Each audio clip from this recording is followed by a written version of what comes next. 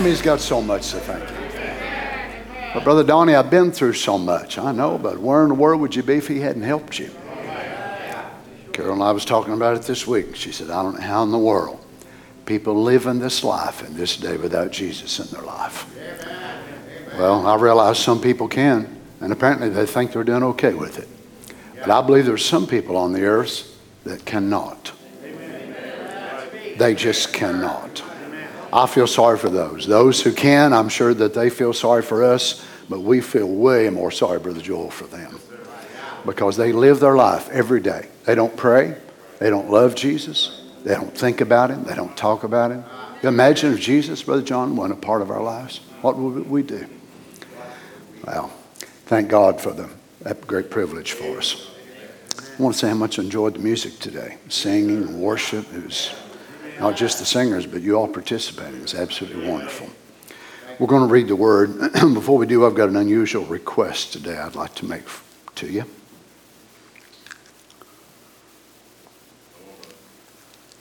Beginning tomorrow, Erica's going to start taking these chemo pills.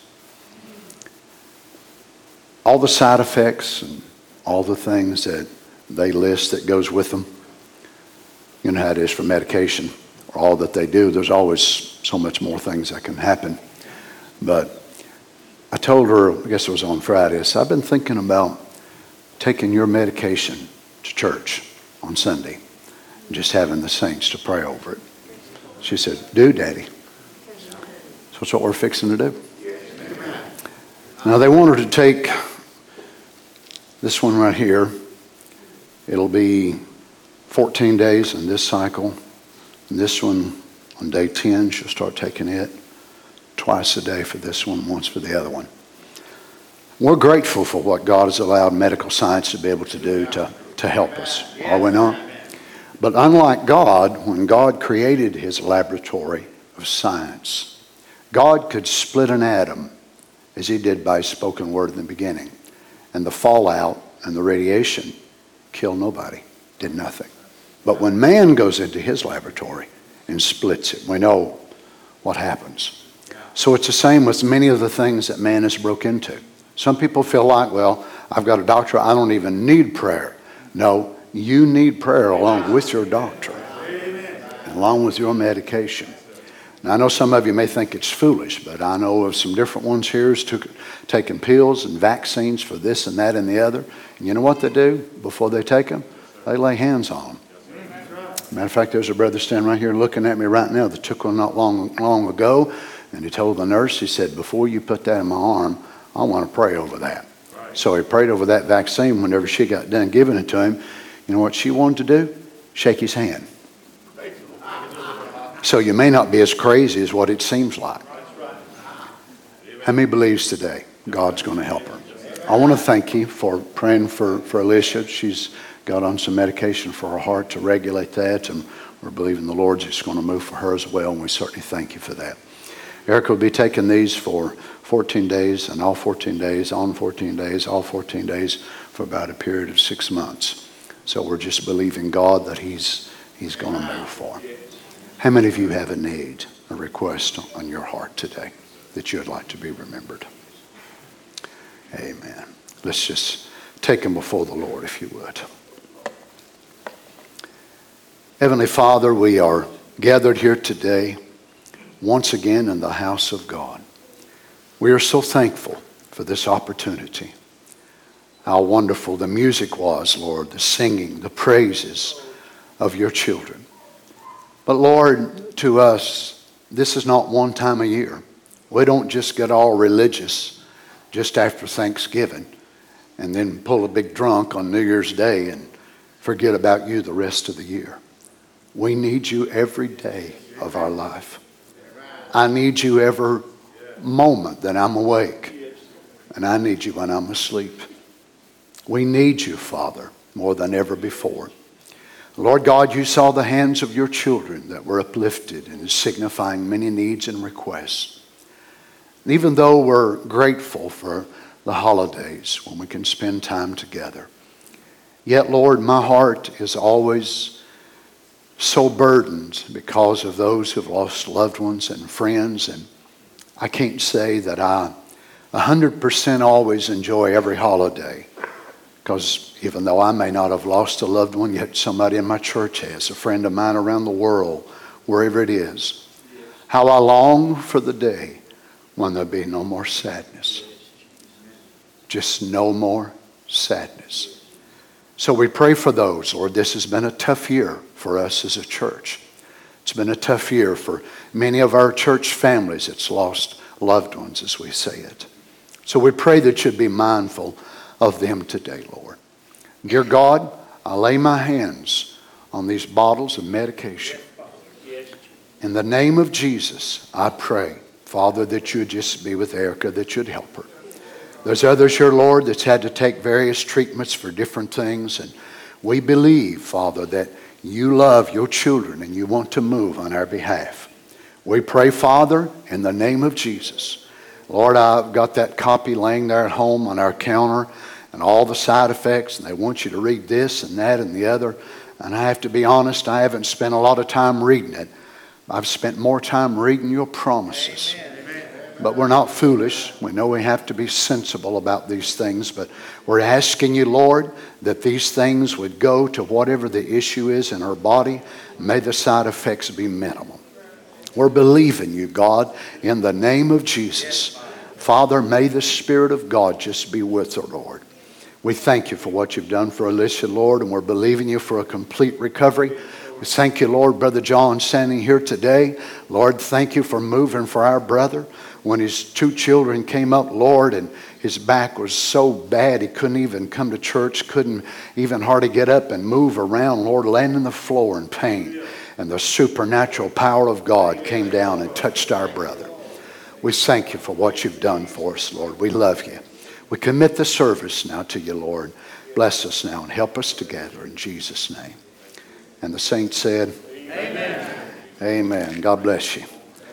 Well, I ain't going to preach with these today. I'm just going to stick them in my pocket so Brother Louis can hang it up for me. Let's turn to the book of Colossians, if you would, this morning. Chapter 1, verse 15. I know this is during the time of the holidays, Christmas season and all, and I'm not much of a Christmas sort of a speaker, I guess, but I do want to maybe go in that direction today, but maybe not quite in the norm. Colossians chapter 1, verse 15. Who is the image of the invisible God, the firstborn of every creature? For by him were all things created, that are in heaven, that are in earth, visible and invisible. Now listen to this. Whether they be thrones or dominions or principalities or powers, all things were created by him and for him. And he is before all things. He is before all things. And by him all things consist. In my mind, I cannot imagine how Paul must have felt when the Spirit of God gave him these words. It must have been so overwhelming that maybe he was writing, maybe he was preaching. Who knows exactly how it come. But whenever it hit him, we'll say if he was writing, and he was just writing under the inspiration of the Spirit of God, and once he wrote those things, Brother West, he sat back from where he was at and read them and thought, wow, how awesome is this? These are not the words of a man. They're the words of Almighty God. And he is the head of the body, the church, who is the beginning, the firstborn from the dead, that in all things he might have the preeminence. May the Lord bless his word. You may be seated. Let's jump down to verse 24 and continue reading. Who now rejoice in my sufferings for you, and fill up that which is behind of the affliction of Christ in my flesh, for his body's sake, which is the church, whereof I am made a minister, according to the dispensation of God, which is given to me for you, to fulfill the word of God, even the mystery which hath been hid from ages and from generations, but now is made manifest to his saints, to whom God would make known what is the riches of the glory of this mystery among the Gentiles, which is Christ in you, the hope of glory,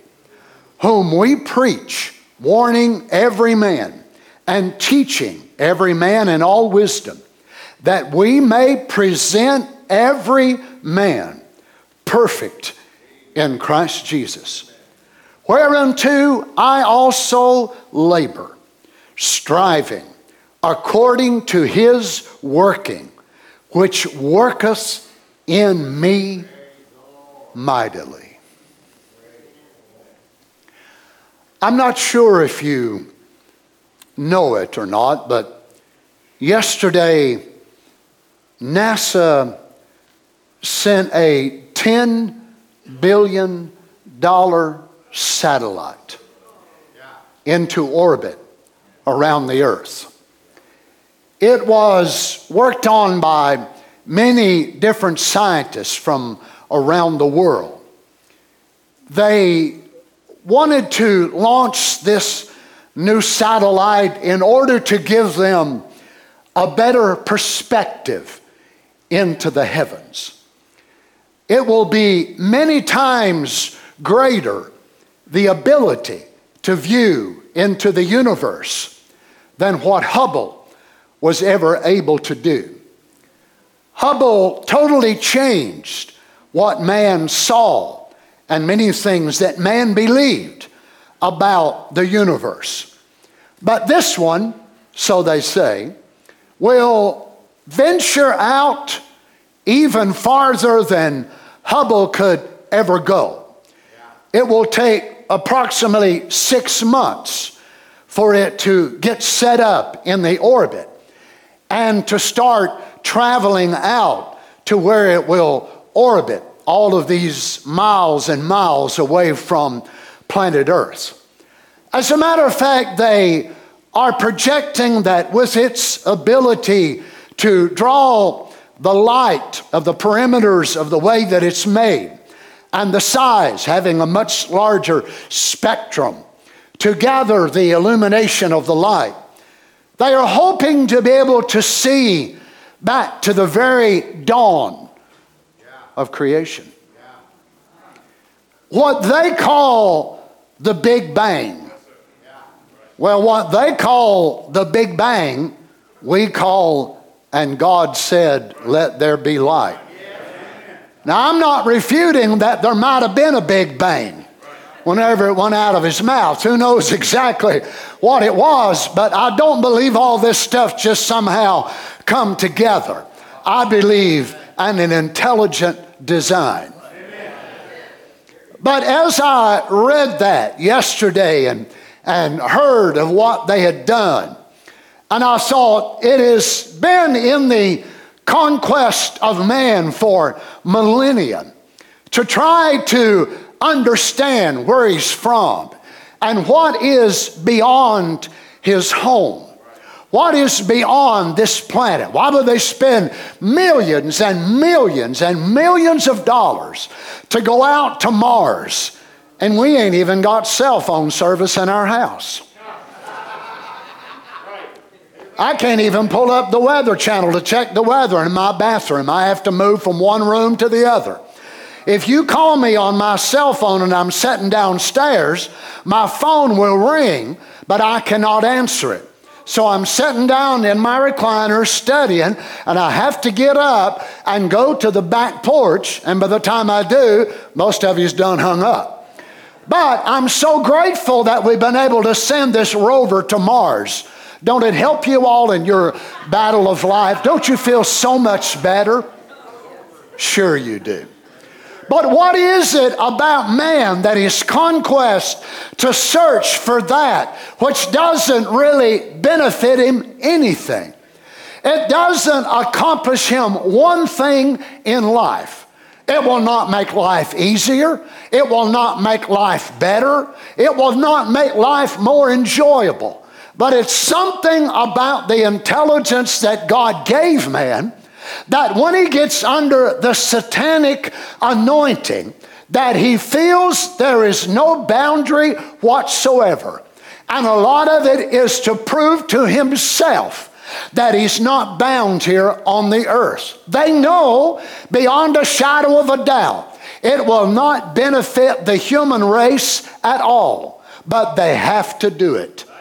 And I don't say that that is always necessarily bad, because I believe in the heart of every mortal that has the ability to reason and think and concentrate and process in his mind, that there's something in him or her that desires to know, where do I come from? Where am I going when this life is over? What is beyond what I can see, taste, feel, smell, hear? But I'm so glad that we have anchored our soul in a world that is beyond Mars, beyond Venus, beyond this new telescope. Now, whenever I read what scientists are saying, that they want to go back to these primitive stars that they think were the very first ones that come out of this birthing path in the universe, to where all this hydrogen and all these chemicals and these things that are there in this birthing cycle to where stars are born. And there they think if they can go far enough back, they will be able to find the first refractive light ray that came from the very beginning of what they call the Big Bang. And as I said, because it's Christmas and many folks expect kind of a Christmas message, but I really don't want to start today in Bethlehem. I don't want to start with a manger scene, or with Joseph and Mary on their way to be taxed and to be registered by the government. But I would like for us to go even further back. I'm not sure if the scientists will be disappointed whenever they allow this new telescope to go up. And the lifespan, they say, will only be approximately 10 years because of the amount of fuel that they were able to store on it, and also by the panels by which will draw the light rays. But they're expecting that its lifespan will be approximately 10 years. Of course, Hubble has already been many, many years more than that. But there may come something that will absolutely thwart or cut off their expectation. There could be space junk, which is up there, we know, that will clash with their satellite and in their dreams. As a matter of fact, they were all in such anticipation yesterday, because even though they trust this particular rocket that they used to send it off from the tropical jungle of South America, they were still in an awe and holding their breath because the rocket could fail. And then this $10 billion satellite would be burned up. But they were rejoicing, and I saw a little clip of it on YouTube, and how all of these people were clapping their hands, and they were high-fiving, and they were just going on and going on because they'd been able to get it off of the earth. And I thought, and they would call us crazy if they'd see us tomorrow at church worshiping and praising our living God. But only time will tell their anticipation and expectation of what this satellite will render. They may get out there and something may happen to where it will not be able to bring to them that which they anticipated. But let me point you today in a direction that you can place all of your expectation and your anticipation upon the word of Almighty God. And even though you may have disappointments in life, disappointments as Christians, but yet ultimately He will never let you down. And He will never fail you, no matter how much sometimes we think He has. Let me bring your attention today, if I can open with this from Christ, the mystery of God revealed. Now, God's secret mystery He had before the world began. Now, back in the back part of God's mind, there was something He was trying and going to achieve. Isn't this? And He had a motive in doing it in order to let Himself be expressed. In order to let Himself be expressed. Because first, there wasn't even a moon, a star, an atom, or a molecule, or anything. He was God. But He wasn't exactly God at that time. And of course we know that because God is an object of worship. And there wasn't nothing to worship Him. So He was the great eternal. Now, the satellite that they sent out yesterday will never be able to venture back. Now, let's just say that it will be successful in that it will go out 1,000,000 miles. 1,000,000 miles from the earth is what they think it will be able to go out and be able to make its orbit. So it will go out 1,000,000 miles from the earth and be able to go beyond what Hubble was able to see, called the elliptical plane. So it will go beyond the elliptical plane, and it will go out, and it maybe, we'll just say, it will be able to catch light that was illuminated beyond the time of Moses and beyond the time of Joshua. And say it was even able to go there and catch light, because eternity, of course, is so vast. And the universe is so vast and ever expanding. And we know that God Himself is the great maker of this. But this is one aspect that their satellites will never be able to penetrate into, and that is the back part of God's mind. But God must have wanted it to be so special to the saints of God in the last days that He did not send a satellite up into the or above the earth's atmosphere, or He did not make a scientist to break into some great scientific exploration, but He allowed a prophet of God access into the very mind of God to catch God's secret that was there before the world ever began. Now, no doubt it would be a tremendous thing. And we know in the World's Fair, of course, in the early 1900s, that whenever they made it, that they made a photon energy cell, and they was able to catch the light from the universe and funneled it down through there. And by doing that, they had these lights, and they turned on a switch, and this photon energy cell was able to take the gamma light rays and able to power those things for so long. And so when this man turns on the switch and it begins to illuminate these lights, and they begin to tell the people there at the World's Fair that that had actually left the moon many, many, many years ago. And we know the light, of course, travels at 186,000 miles per second. 186,000 miles per second. And if they break into it and they keep going farther and farther back, but will they go here? They won't. But God has allowed us as his people to be able to go back and see his motive. Now, science has a motive, of course. They have an objective in why they want to do this. And if we could ask them, they'd probably be able to take these great old big long fancy words, which most of us probably wouldn't even understand in the first place. Would we make sense out of it all? To us would say, why not feed the hungry? Why not be able to meet the needs of the people on the planet you're of, instead of trying to go out there and find out something out there that'll never benefit none of us anyway. But yet, more than likely, we will never understand their motive for doing such.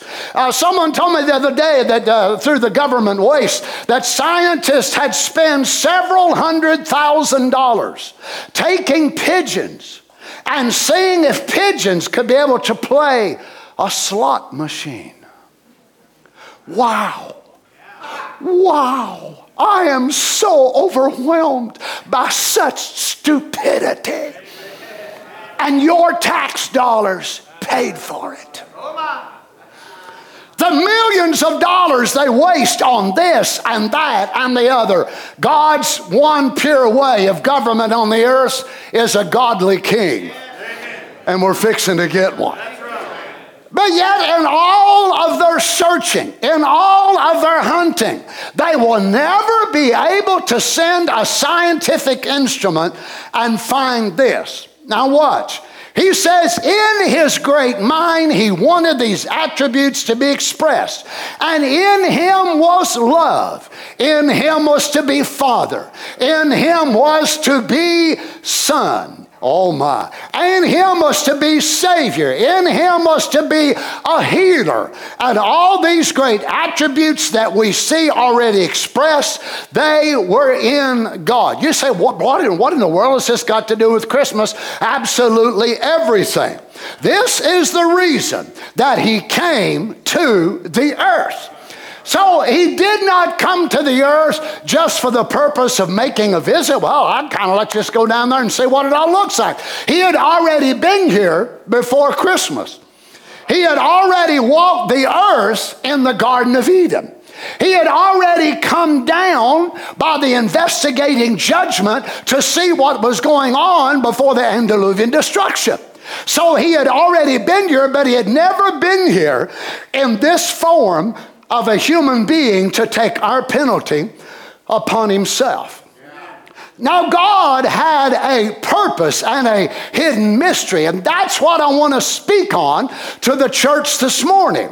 The hidden mystery of God that he had in his mind before the world ever began, and how it's unfolded itself. Now, listen to this. This is July of 1963. How it has unfolded itself to this present hour that we're living in. Now, the scriptures that we read there in Colossians was so profound and so wonderful. And Luke and Matthew and Mark and John and Peter and all the rest of the men that wrote in the New Testament, yet none of them was able to catch what Paul called and put it into words to be able to catch the things that God had done. And the preeminence part about the secondfold mystery, which was the church. None of them had ever been able to do it. And as I said, I believe that Paul must have been overwhelmed himself, as Brother Branham was. Any true anointed person of God, if it's a songwriter, when they will catch something from the Lord, and the Lord will drop it by inspiration, and they write it down, or maybe they pass by a sign or something, and they see it there, and the Spirit of God drops the inspiration, and they catch that, and they read it, and they think, oh my goodness, Lord, that is so awesome. And it's not because they're thinking they're awesome, but the inspiration that was able to catch it. And you imagine as the saints of God in that age, 2,000 years ago, when they began to get the book of Colossians and they passed it around from one church to another, and they began to read this mystery that had been kept secret, and some of the apostles, no doubt, that were with the Lord Jesus were still alive when Paul read this, and whenever wrote this, and when they read it, they thought, this is it. This is it. This is what he was. In him was the fullness of the Godhead bodily. He is the entire mystery of God. But as wonderful as that was, there were still parts of this mystery which had not been revealed under the ministry of Paul, or under the ministry of Luther, Wesley, or Pentecost, but it was kept for the last day. We are a blessed people, friends. Now he says it's unfolded itself right down to this present hour that we're living. Now watch how he keeps going with this. God's great mystery of how it's a secret. He kept it a secret. Nobody knew nothing about it. Even the angels didn't understand it, see. He didn't reveal it. Now, God could not have made it known to the angels, and Lucifer, which was the original archangel, of course, it was not made to him. But the secret was kept in the great mind of God. Notice he has showed or revealed it in every type that's in the Bible. Now this comes under the terms that the prophet uses in this sermon when he said that this way, that it was the slowly unfolded mystery. So it's part of it was wrote out in Moses. Part of it was wrote out in Joshua. Part of it wrote out in Adam and Eve. Part of it wrote out in Joseph. Part of it wrote out in Abraham, Isaac, and Jacob. But he never let out the mystery. He would write the word of God in their lives, and they lived their normal everyday life as a person chosen by God. And they didn't say, hey, I'm prophesying. Hey, I'm a type of the Lord Jesus. Hey, this is coming to pass in my life, because they didn't even know it themselves.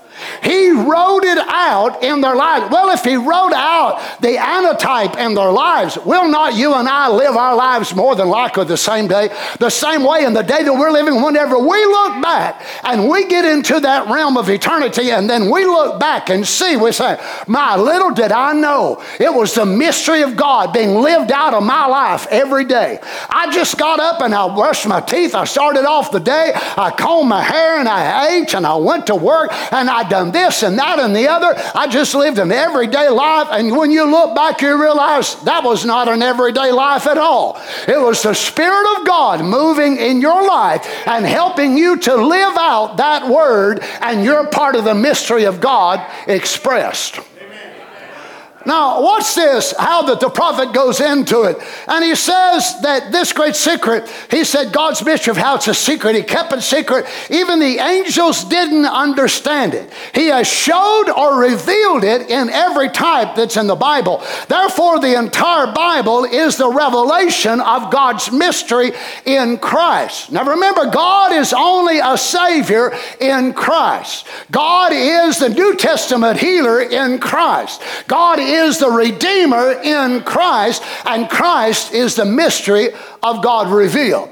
Oh, he says the entire Bible is an expression of one goal that God had. Think of this. All the entirety of the Bible is the expression of one goal that God had. One purpose he wanted to achieve in the entire Bible. And all the acts of the believers in the Bible has been in type and expressing what God's great goal is. And now in the last day, he has revealed it and shows it. Praise be to God.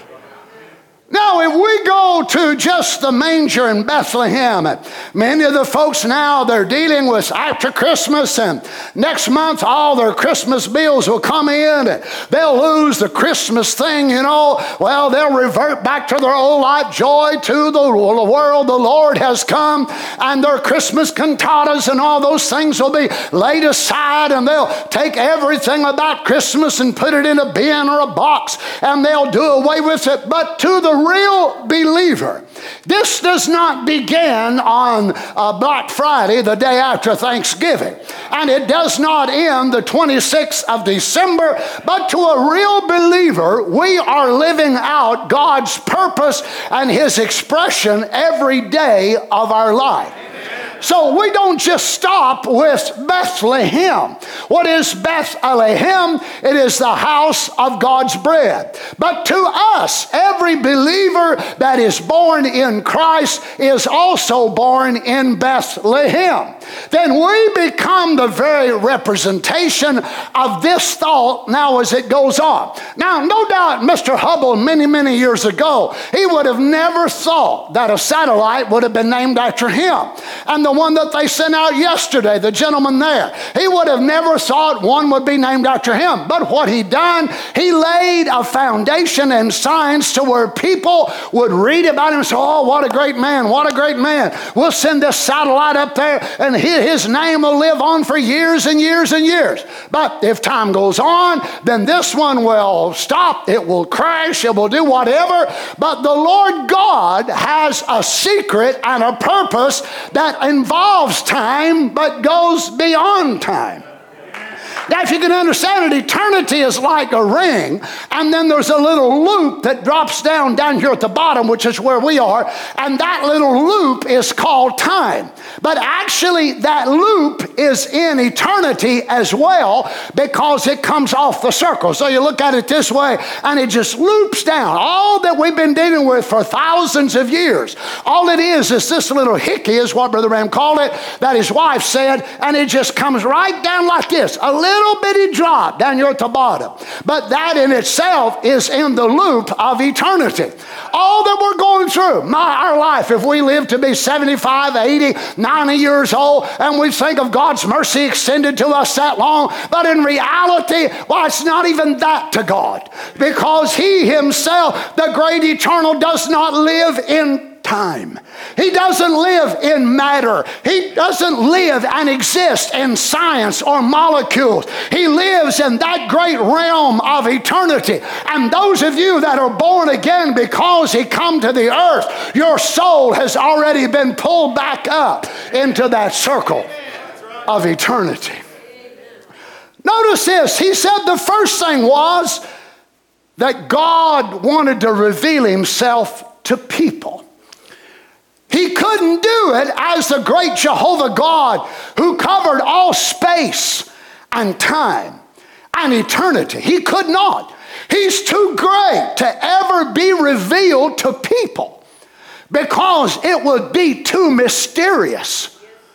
Now you understand, those of you today who love the Lord and you're serving Him, that unless the Lord changed His form, if He was right here among us today, it would be so far beyond our comprehension.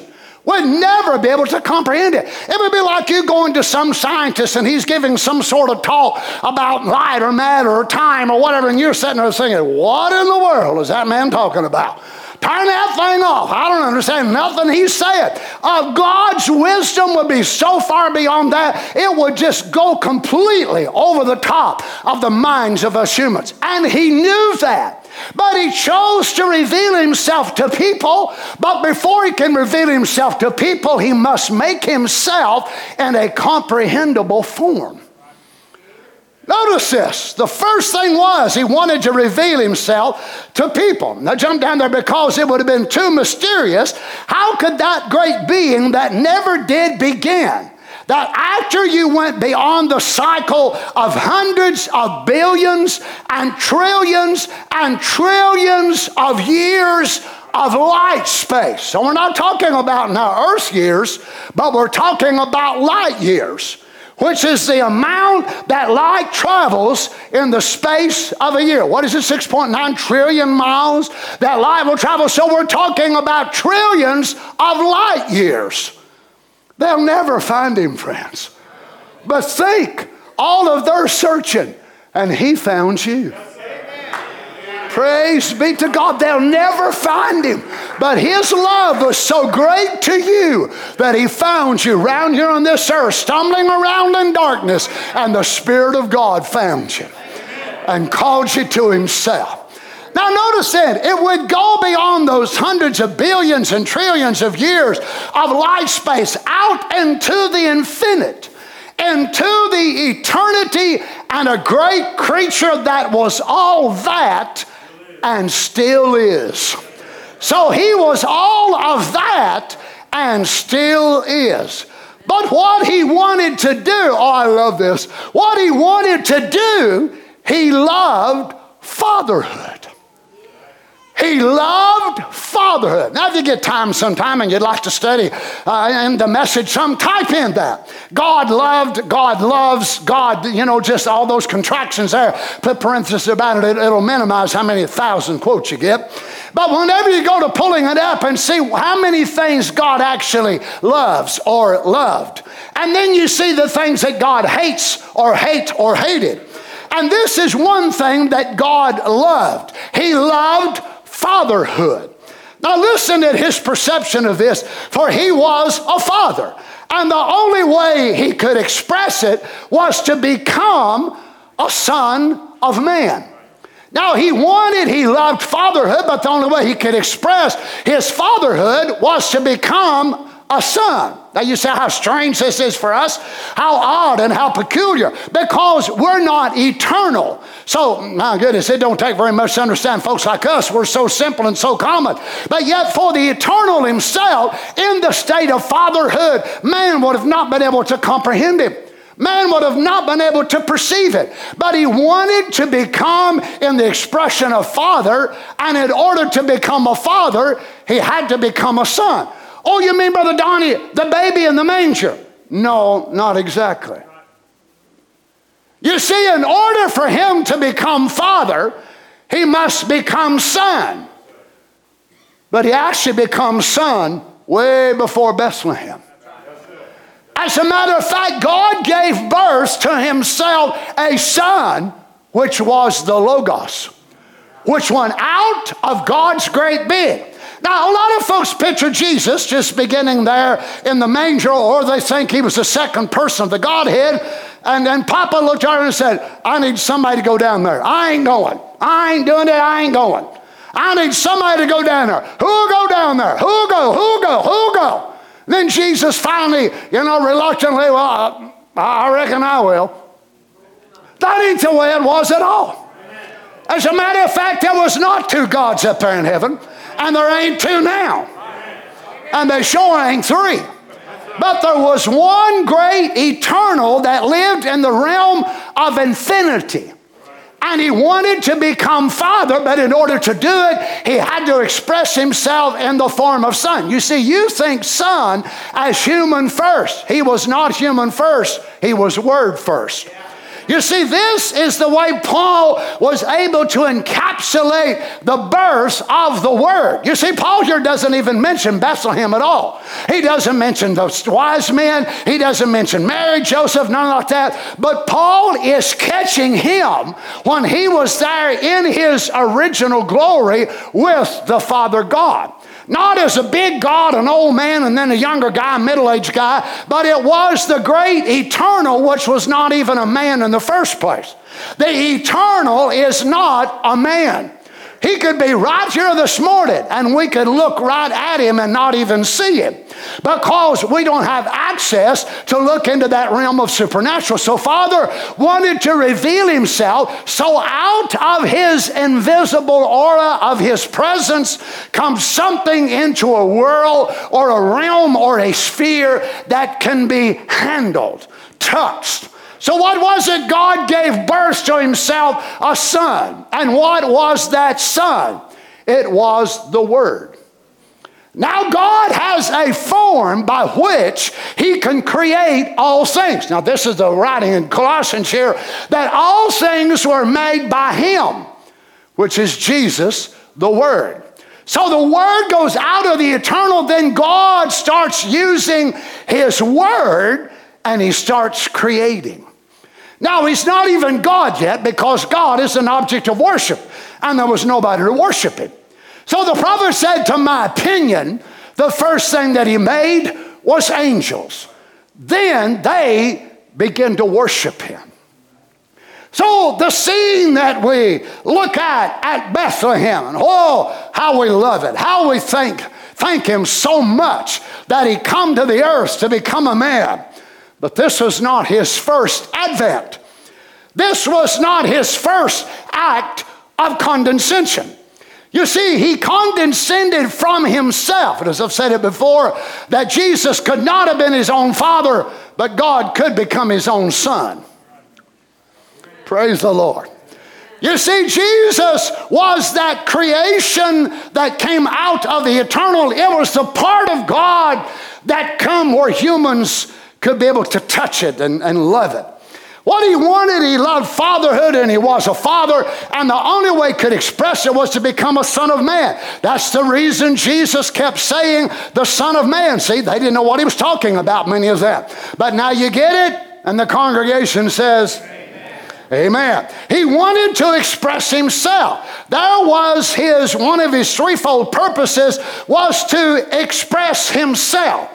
Identify himself with human beings. I know this seems so strange to us that the great eternal would want to identify himself with human beings, because we think, my goodness, look at us. We're so frail. We're so captured in this lot of time. And we deal with sickness and heartache and trouble. Oh, but you're thinking about the human beings in this little loop of time. You see, he's not just thinking about human beings in this loop of time, but he's thinking about when the loop is jerked back into the circle of eternity, and the saints of God will be pulled back into the realm of eternity, eternal life in a human body. You were never made to be an angel, and you're not going to be an angel. You were made to be a human being. Now think of it, when the resurrection takes place and we see our brothers and sisters, they will be there in the eternal life in a human-looking body. They will have eternal eyes, eternal nose, eternal fingers, eternal feet. Praise be to God. They can never die. They can never age. They can never get weary. They can never get down. They can never get depressed or sad in any means. And this is what Father longed to have. A world full of sons and daughters that he himself picked out this little blue dot out of all the planets in the universe, and he projected a special love toward this place that we called home. Oh, thank God. This was one of his great threefold purposes, was to express himself, identify himself with human beings, to reveal himself in Christ. Now watch, he carries the same thought over in Future Home a little over a year after this. And he says the three stages that was the attribute that was in God, that he thought of himself of being human. He thought of himself of being human. And that transmitted him down to be Jesus. Now realize that this word transmitted, we've heard a lot of it the last couple of years. Because of the way viruses are transmitted. I told Carol the other day, I said, boy, we've used two words in the last couple of years more than we probably used in our lifetime. She said, what's that? I said, positive and negative, relating to being tested. Well, he tested positive. Well, she tested negative, positive, negative, positive, negative. I'll be glad when we don't have to use them words so much, won't you? But think about it, that God thought of himself as being a human, and that transmitted him down to be Jesus. But notice the work of condescension that we've been dealing with so much in the act of kenosis, that the transmission was transmitting himself down. Now man is being able to break into it, and I marvel in part of this about science and about man, how that he can send, say, the satellite that I've been mentioning to you, and he can send it out 1,000,000 miles from the earth, and yet be so far away from the earth and be able to control its movements and to control what it does and all of that. You say, how in the world is that even possible that they can send such a thing that far away? But when you look at it and see, they have broke into an element of God's laboratory. that God wanted to transmit. Now, this is a word, of course, that we're common with, but it was in a divine way and not a natural way. Now, Hubble, of course, we know, was so far out that whenever they started transmitting, this is the word they used, transmitting images of things they were seeing, it was so far out it would take days to get back. The farther they went out, it would take weeks to get back. And farther they went out, it might take months to get back. By the time this new one gets out there, it may take 6 months or a year before the image will ever get. Why? Why is that? The range of the transmission is so far out. It takes that long to get back. And God transmitted himself. But look, he was so far from humanity that it took thousands of years for the transmission to work itself down in types. Are you hearing me this morning? He didn't just do it all of a sudden and there it was. But he transmitted the signal in Adam. He transmitted the signal in Abraham and Isaac and Jacob and so on. And finally the transmission reached the earth, hallelujah, on that beautiful morning when a baby was born and wrapped in swaddling cloths and laid in a manger. His condescension was such a work of his great heart. And he and man were so far apart after the fall that it took the transmission this long to reach the earth. Notice he thought of himself as being human, and that transmitted him. Now look what this transmission is doing. So here it is transmitting what? An image. What did Hubble's transmission submit to the earth? So here are the people in Florida and different parts of the earth, and they're able to catch that through the invisible. We can't see them images flying through the air, but they have a transmission in Florida, wherever it is, and they would be able to receive the transmission from there. How come you didn't get it before they did? Because you're not on the same channel. Well, you've got a cell phone, you've got electronics you pack around in your pocket every day, but you're on a different frequency. You're not made to where your cell phone can pick up images from Hubble. That's the way the world is, lost without God. They're not able to pick up the transmission of the new birth and the revelation. I hope you understand the church natural is not on the same transmission as the bride is. The bride is church spiritual, their church natural. They hear it, it goes over the top of their head. Oh, I don't understand it. Oh, it don't make no sense to me. But why? You've got a receiving station that goes right in, and you receive the image, which is what? The image, the invisible God. You receive that image, it transmits into you, and then it transforms by transmission your life into the life of a son or daughter of God. Now notice he said, and now you'll never be there. He said, you was with him then. Oh my goodness. You was with him then. Well, there's only one form of eternal life, and that's God. And you had to be a part of God at the beginning, not what you chose down here. He chose you. Can anybody say amen? Did the shepherds choose which ones was going to be out there that night? No, did the wise man choose which one would find him 2 years later? He chose them. Amen. Who chose who? Oh, glory to God. I went down there and got a hold of the horn of the altar, and I prayed and I done so and so. Come on, friends, let's be honest. We was all running from God. We didn't want nothing to do with God. Oh, you might have got a little religious feeling one day. It was not you that found God. It was God that found you. He wasn't lost. We were. Notice this now, back to Christ in mystery. Something had to be lost. And the very thing that man fell and become that, he become the Savior of that, taking his own law. Now, God cannot make man fall, so here God makes a man. God's got all these attributes in him, Savior, Redeemer, Healer, all that, and God said, I'll tell you what I'm going to do. I'm going to make a man. I've got all this in me, and I want to express it. So I'm going to make a man, and then I'm going to make him fall. And then I'm going to run over there, and I'm going to say, oh man, I love you so much. I love you so much. Now I can express myself as Redeemer. I'm going to pick you up out of the barnyard, and I'm going to take you in the house, and I'm going to wash all the filth off of you. Now I'll express myself as Sanctifier. Then I'll set you up on the bar, and I'll fill you with milk or orange juice or water. And then I will express myself as Holy Ghost filler. God cannot be just and make the man fall. But he can be just by putting the man on free moral agency. And then the man can choose what he wants to do. Look, friend, Adam did not choose to be a son of God or not be a son of God. Adam's choice in the Garden of Eden was not to be a son or not to be a son. It was a choice of fellowship.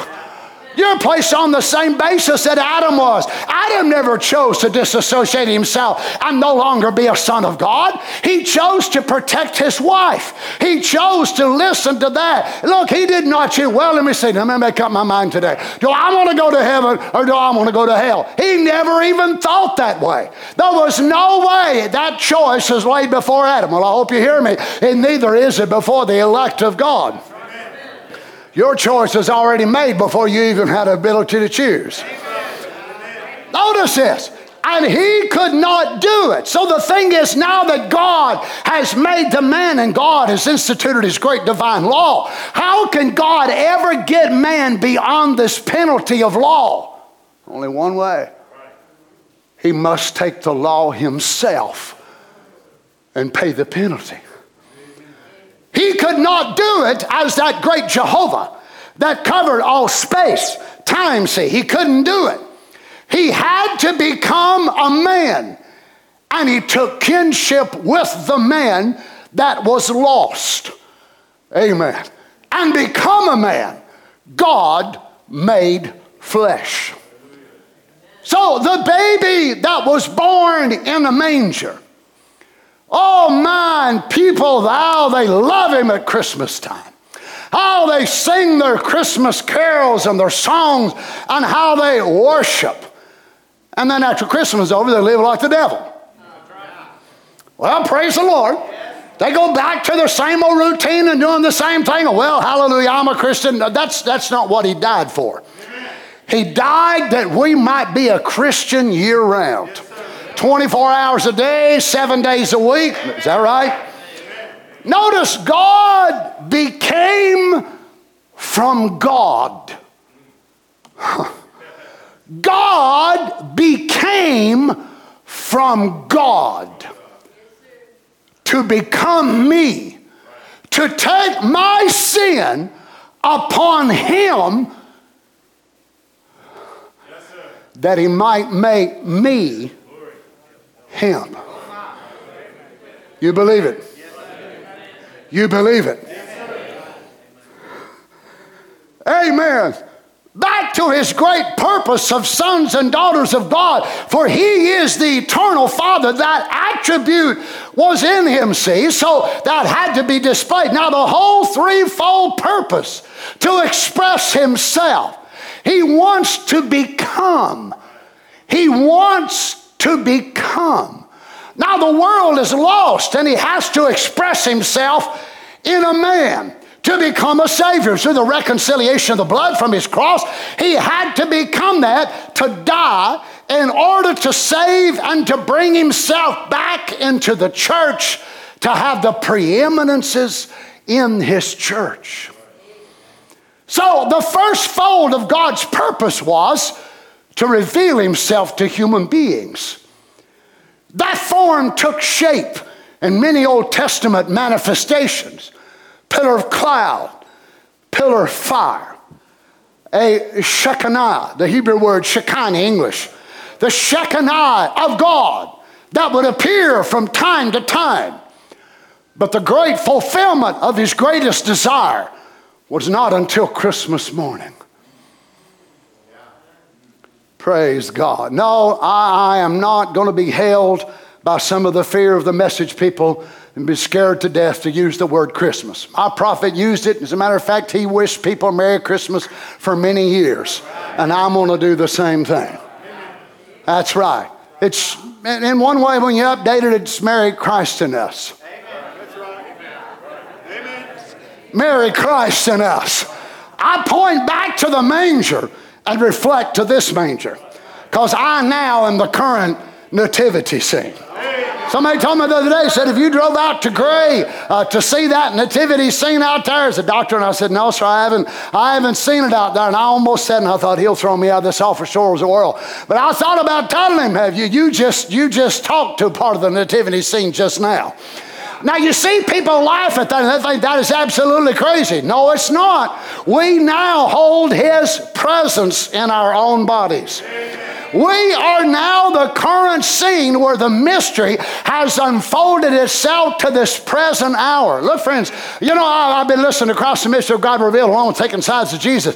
And I've been hearing the prophets say that it's unfolded itself and taking sides of Jesus, talking about what the church should do and what it should become. And he said we should think about our young people. We should think about having a church and all of that for our young people. And he said, as time goes on, of what our young people will be. And he said, perhaps if it goes on, it will be even greater than it is now.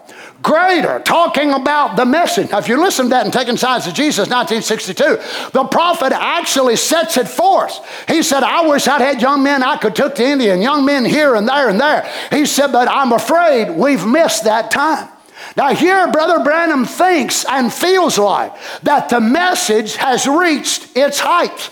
That we had missed that time of the great propagation of this message. Every time I hear it on tape, I think, Brother Branham, if you'd be able to look beyond the curtain of time and see that it's went around and around and around the world. But in his mind, he says it that way, Brother Joel. He says that I think we have missed that time. As a man looking at it and thinking, oh no, it must be beyond us. No, sir, brother, it's still going around and around the world. Amen. Oh, praise God. What's he want? A church. The first purpose to reveal himself in Christ, a transmissible form that he can come down and speak to Moses, a transmissible form that he can reveal himself as Melchizedek to Abraham. Don't you understand all them types in the Bible? That was Christ before he became Jesus. Oh, glory to God. He was Christ before he became Jesus. I'm going to go ahead and say it. It's going to blow some of you away. I was Christ before I became Donnie. I was in him. You were in him. In seed form, in gene form. I was a part of that before I become this. If I was a part of that first, then where am I going? After I leave this, I'm going back into that attribute of God.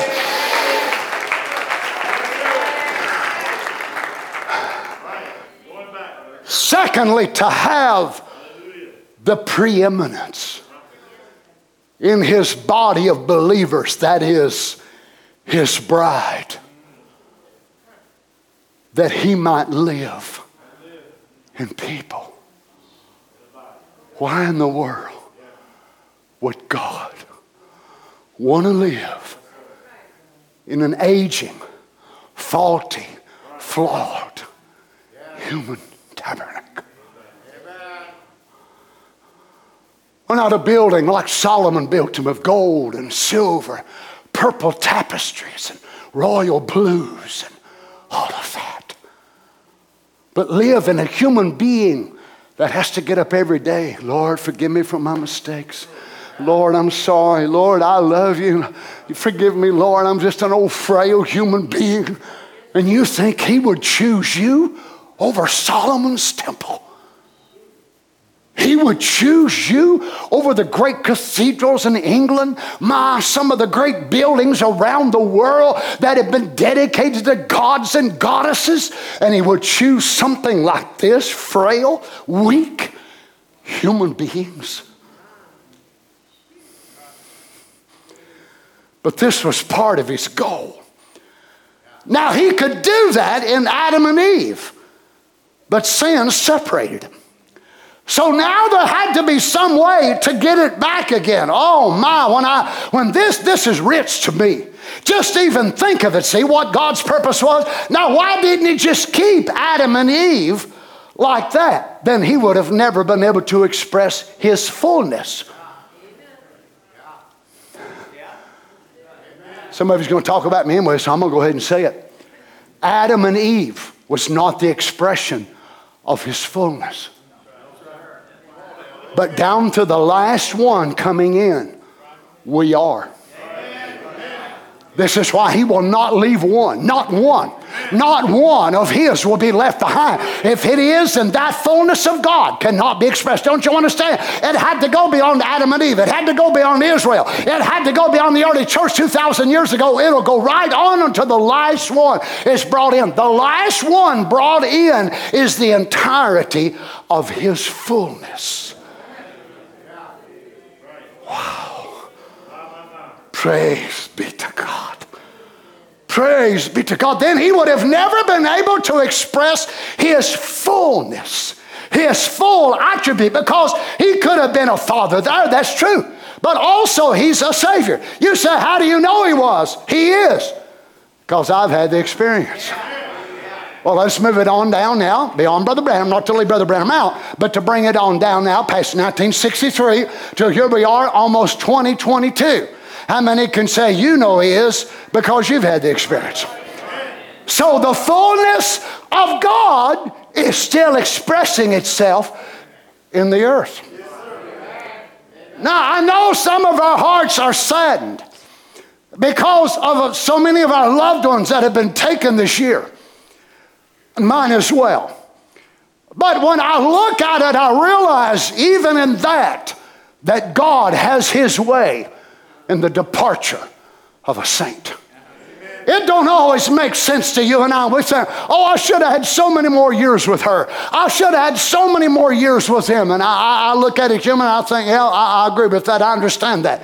But somehow in the plan of God, if God wanted to take one before the other, somehow we'll look at it and we'll look back and say, now I understand what I didn't understand then.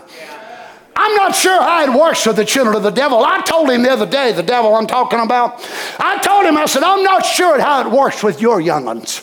Maybe you can take them at leisure.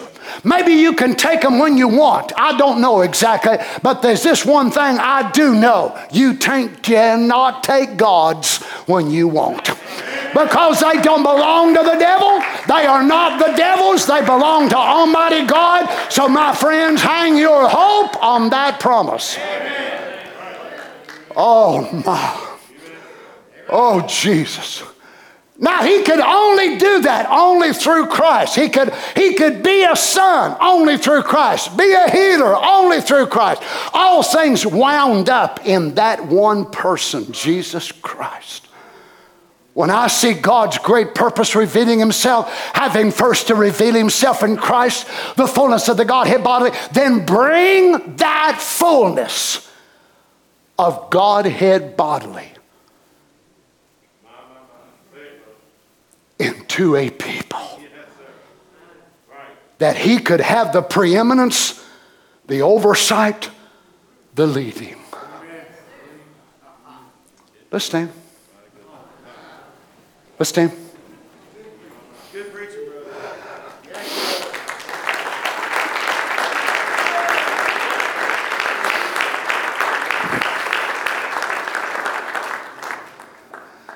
Now watch part 1, 2, and 3 all merged together here in these paragraphs. Let me read them to you before we finish. First, to express himself completely, God in Christ. Second, to have the preeminences by this in his church, which is his body, the bride.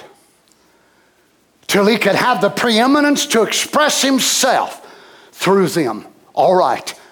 And thirdly, to restore the kingdom to its rightly position that fell by sin by the first Adam back to where he walked in the cool of the evening with his people, talked with them, fellowshipped with them. Praise be to God. Don't you long for that?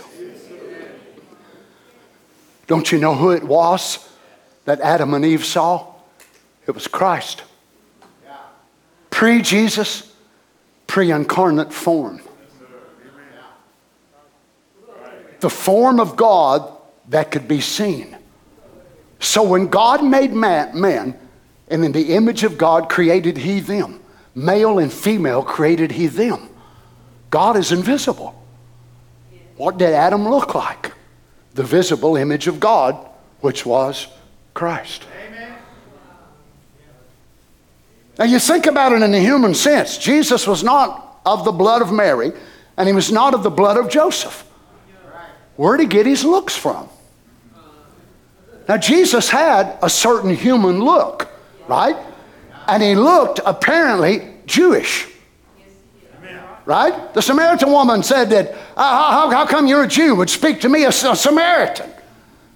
So his looks must have been Jewish. But he didn't get them looks from Mary, and he didn't get them from Joseph. Where'd he get them? From his father, which created him to look in that way.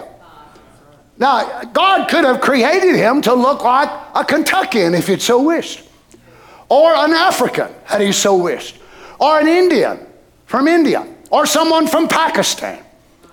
But God created him to look like what he wanted him to look like in eternity. Praise the Lord.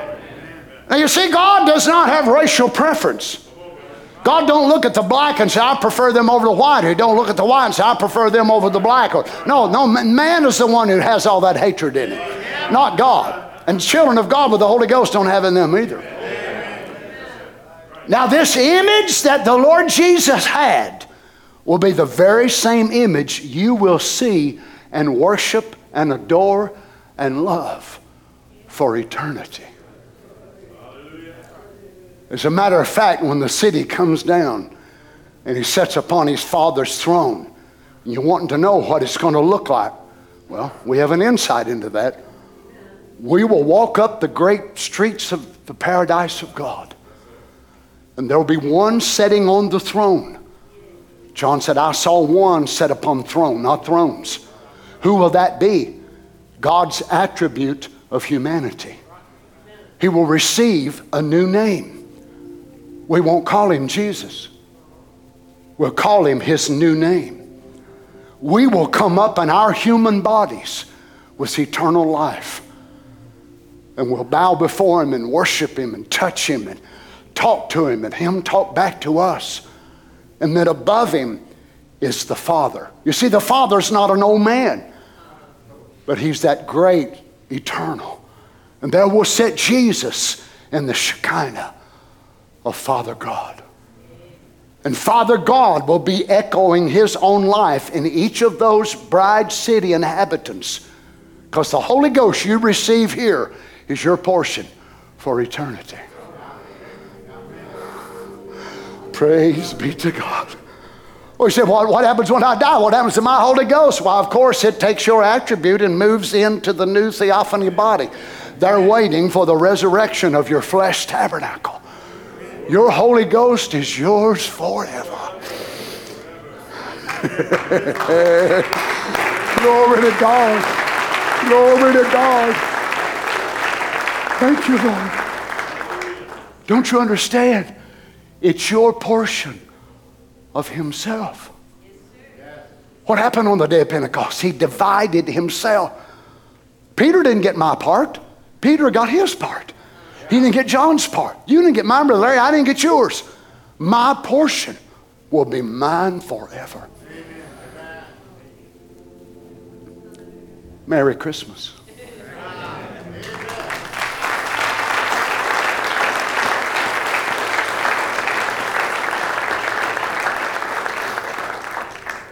Hallelujah. But you see, real people who've received the one and original and only Christmas present. It's not a gift card from Amazon. It's not a gift card from Kohl's or your favorite restaurant. The true and original Christmas gift is God giving his life. And for those who receive it, not just receive him as Savior, because all the world wants that, but those who receive his character, his integrity, who he is, his will, that they might be able to reflect him having the preeminence. Oh, I could go out and do this, I could go out and do that, but I don't want to. Or you're scared to death. No, it's not that I'm scared that I'll be lost and go to hell. I hope you understand me. That question was settled for me years ago. I have not feared hell in decades. I'm saved, I'm sealed, I'm filled with the Holy Ghost. But I do fear I might displease him somehow. Amen. Praise God. Can we sing together? Oh, come, let us adore him. As the bride of Christ, we should be able to sing this on January, February, March, April, May, June, July. You understand? All the rest of the year. Amen. Because we have received God's Christmas gift. You remember the story the prophet tells us about the old guy. His wife had died. All his little daughter wanted was a little dolly for Christmas. He don't have the money. He's a tramp. So he finds an old doll in the garbage can. His little baby's gone. But somehow in his mind, it's so messed with him. He's walking up and down the street, and police officer finds him. Oh, you're drunk. No, my baby wants a doll for Christmas. The prophet tells it with such feeling when you hear him tell it. You know the end of the story, of course. He said he passed himself. What did he do? He said it was an appropriate gift for a little doll. An appropriate gift for me. I was the prodigal son. The appropriate gift for me was help me see who I am. I didn't need church membership. That's not an appropriate gift for a seed gene, Brother Jack. The appropriate gift was open my eyes to help me see who I am. That's one reason I absolutely love this message with all of my heart. I read my Bible, and friends, I preached from my Bible when I was in Pentecost, and I've told you before, part of my reputation of being a Pentecostal preacher was how much of the Bible I could quote. How many chapters and verses and books and so on and so on and so on. I read it. I didn't read no other books. I didn't study no other books. I read the Bible. I memorized the Bible. I studied the Bible. And I was as blind as I could be to the very book I memorized. Praise God. But God sent a wise man who'd been following a star. And he pointed the bride, not to himself, not to Branham Tabernacle, but he pointed us to the heavenly star. Hallelujah. Where is he? Where is he? We have seen his star in the west, and we have come to worship him. Praise be to God. Oh, come, let us. Oh, let's sing it now. Oh, come, let us adore him. Oh, come, let us adore him, Christ. Everybody with all your heart. Oh, come, let us adore him. Oh, come,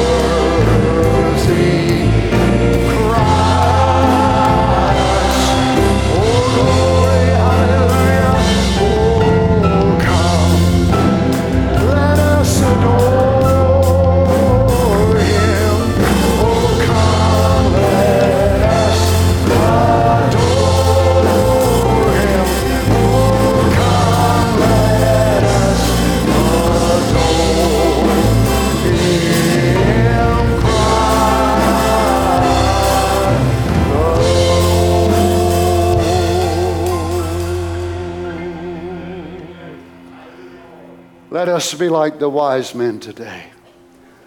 They came to him one certain way, and when they found him, they were warned by a divine voice to don't go back the same way, but to leave another way. You see, the world wants to come the way that they found him, and they want to still walk the same way. Many of the church folks do the same. But if you hear the true voice from that manger, that angelic voice, it will tell you, walk a different way. Walk a different route. Don't be as you were. Don't live the same type of life that you are. That's the way you express, you believe he is worthy. There's only one being that's worth all of who you are, and that's the Lord Jesus. Don't give Satan who you are. He ain't worth it. Don't give your job everything you are. Don't give your wife and everybody else who you are. Who you are belongs to the Lord Jesus. Amen. God bless you. May the Lord help you, strengthen you. Thank you, Lord. Thank you, Lord Jesus. May the Lord be with you. I'm praying for you that have lost loved ones during this time. I know it's so difficult and painful for you. May God strengthen you and help you. Let's bow our heads together and we'll pray. Heavenly Father, we love you so much. Thank you for the service today. I pray it's been a blessing to your children, Lord. We are so thankful that you were willing to come down. But Lord, we see it further back than what many do. We see your condescension began many millennia in time before that baby was ever born. How grateful we are today, Lord God. I pray that you go with each of your people. Keep them, Lord. Heal the sick. Encourage those that are weary. Lord, I know that some of them they're just having a hard time during this time. Lord, the holidays, how it is with us with family. Father, some sick, and even our family, Lord, we couldn't get together because some sick. It makes us feel sad. It makes us feel apart from each other during these times. But Lord, how we're longing for the day when we'll gather together up at your house. It won't be Christmas at your house, but it'll be the royal banquet, the gathering of the bride at your house. May there be every one of us here today sitting there at that table, we ask, Father, in the name of the Lord Jesus. Amen. God bless you, saints. See you, Lord willing, Wednesday night. Brother Aaron, God bless you. Go in the fear of God. Amen. Did you appreciate the word of the Lord this morning? Amen. Amen. Let's just sing this song this morning as you go. Go tell it on the mountain, over the hills and everywhere that Jesus Christ is born. He's not only born, but he's living within us. Amen. Let's just sing this as we go this morning. Don't forget, the church has a little treat bag for you over in the fellowship hall, I believe. So pick up one of those on your way out this morning. Amen. God bless you. Let's sing this. Oh, go tell it on the mountain, over the hills and everywhere. Go tell it on the mountain that Jesus Christ is born. Oh, down in a lonely manger, the humble Christ was born and brought us God's salvation that blessed Christmas morn. Oh, tell it on the mountain, over the hills and everywhere. Go tell it on the mountain that Jesus Christ is born. Oh, while shepherds kept their watching o'er silent flocks by night, behold, throughout the heavens there shone a holy light. Go tell it on the mountain, over the hills and everywhere. Go tell it on the mountain, Jesus Christ is born. Go tell it on the mountain, over the hills and everywhere. Go tell it on the mountain that Jesus Christ is born. Go tell it on the mountain, over the hills hills and everywhere. Go tell it on the mountain that Jesus Christ is born. Go tell it on the mountain, over the hills and everywhere. Go tell it on the mountain that Jesus Christ is born.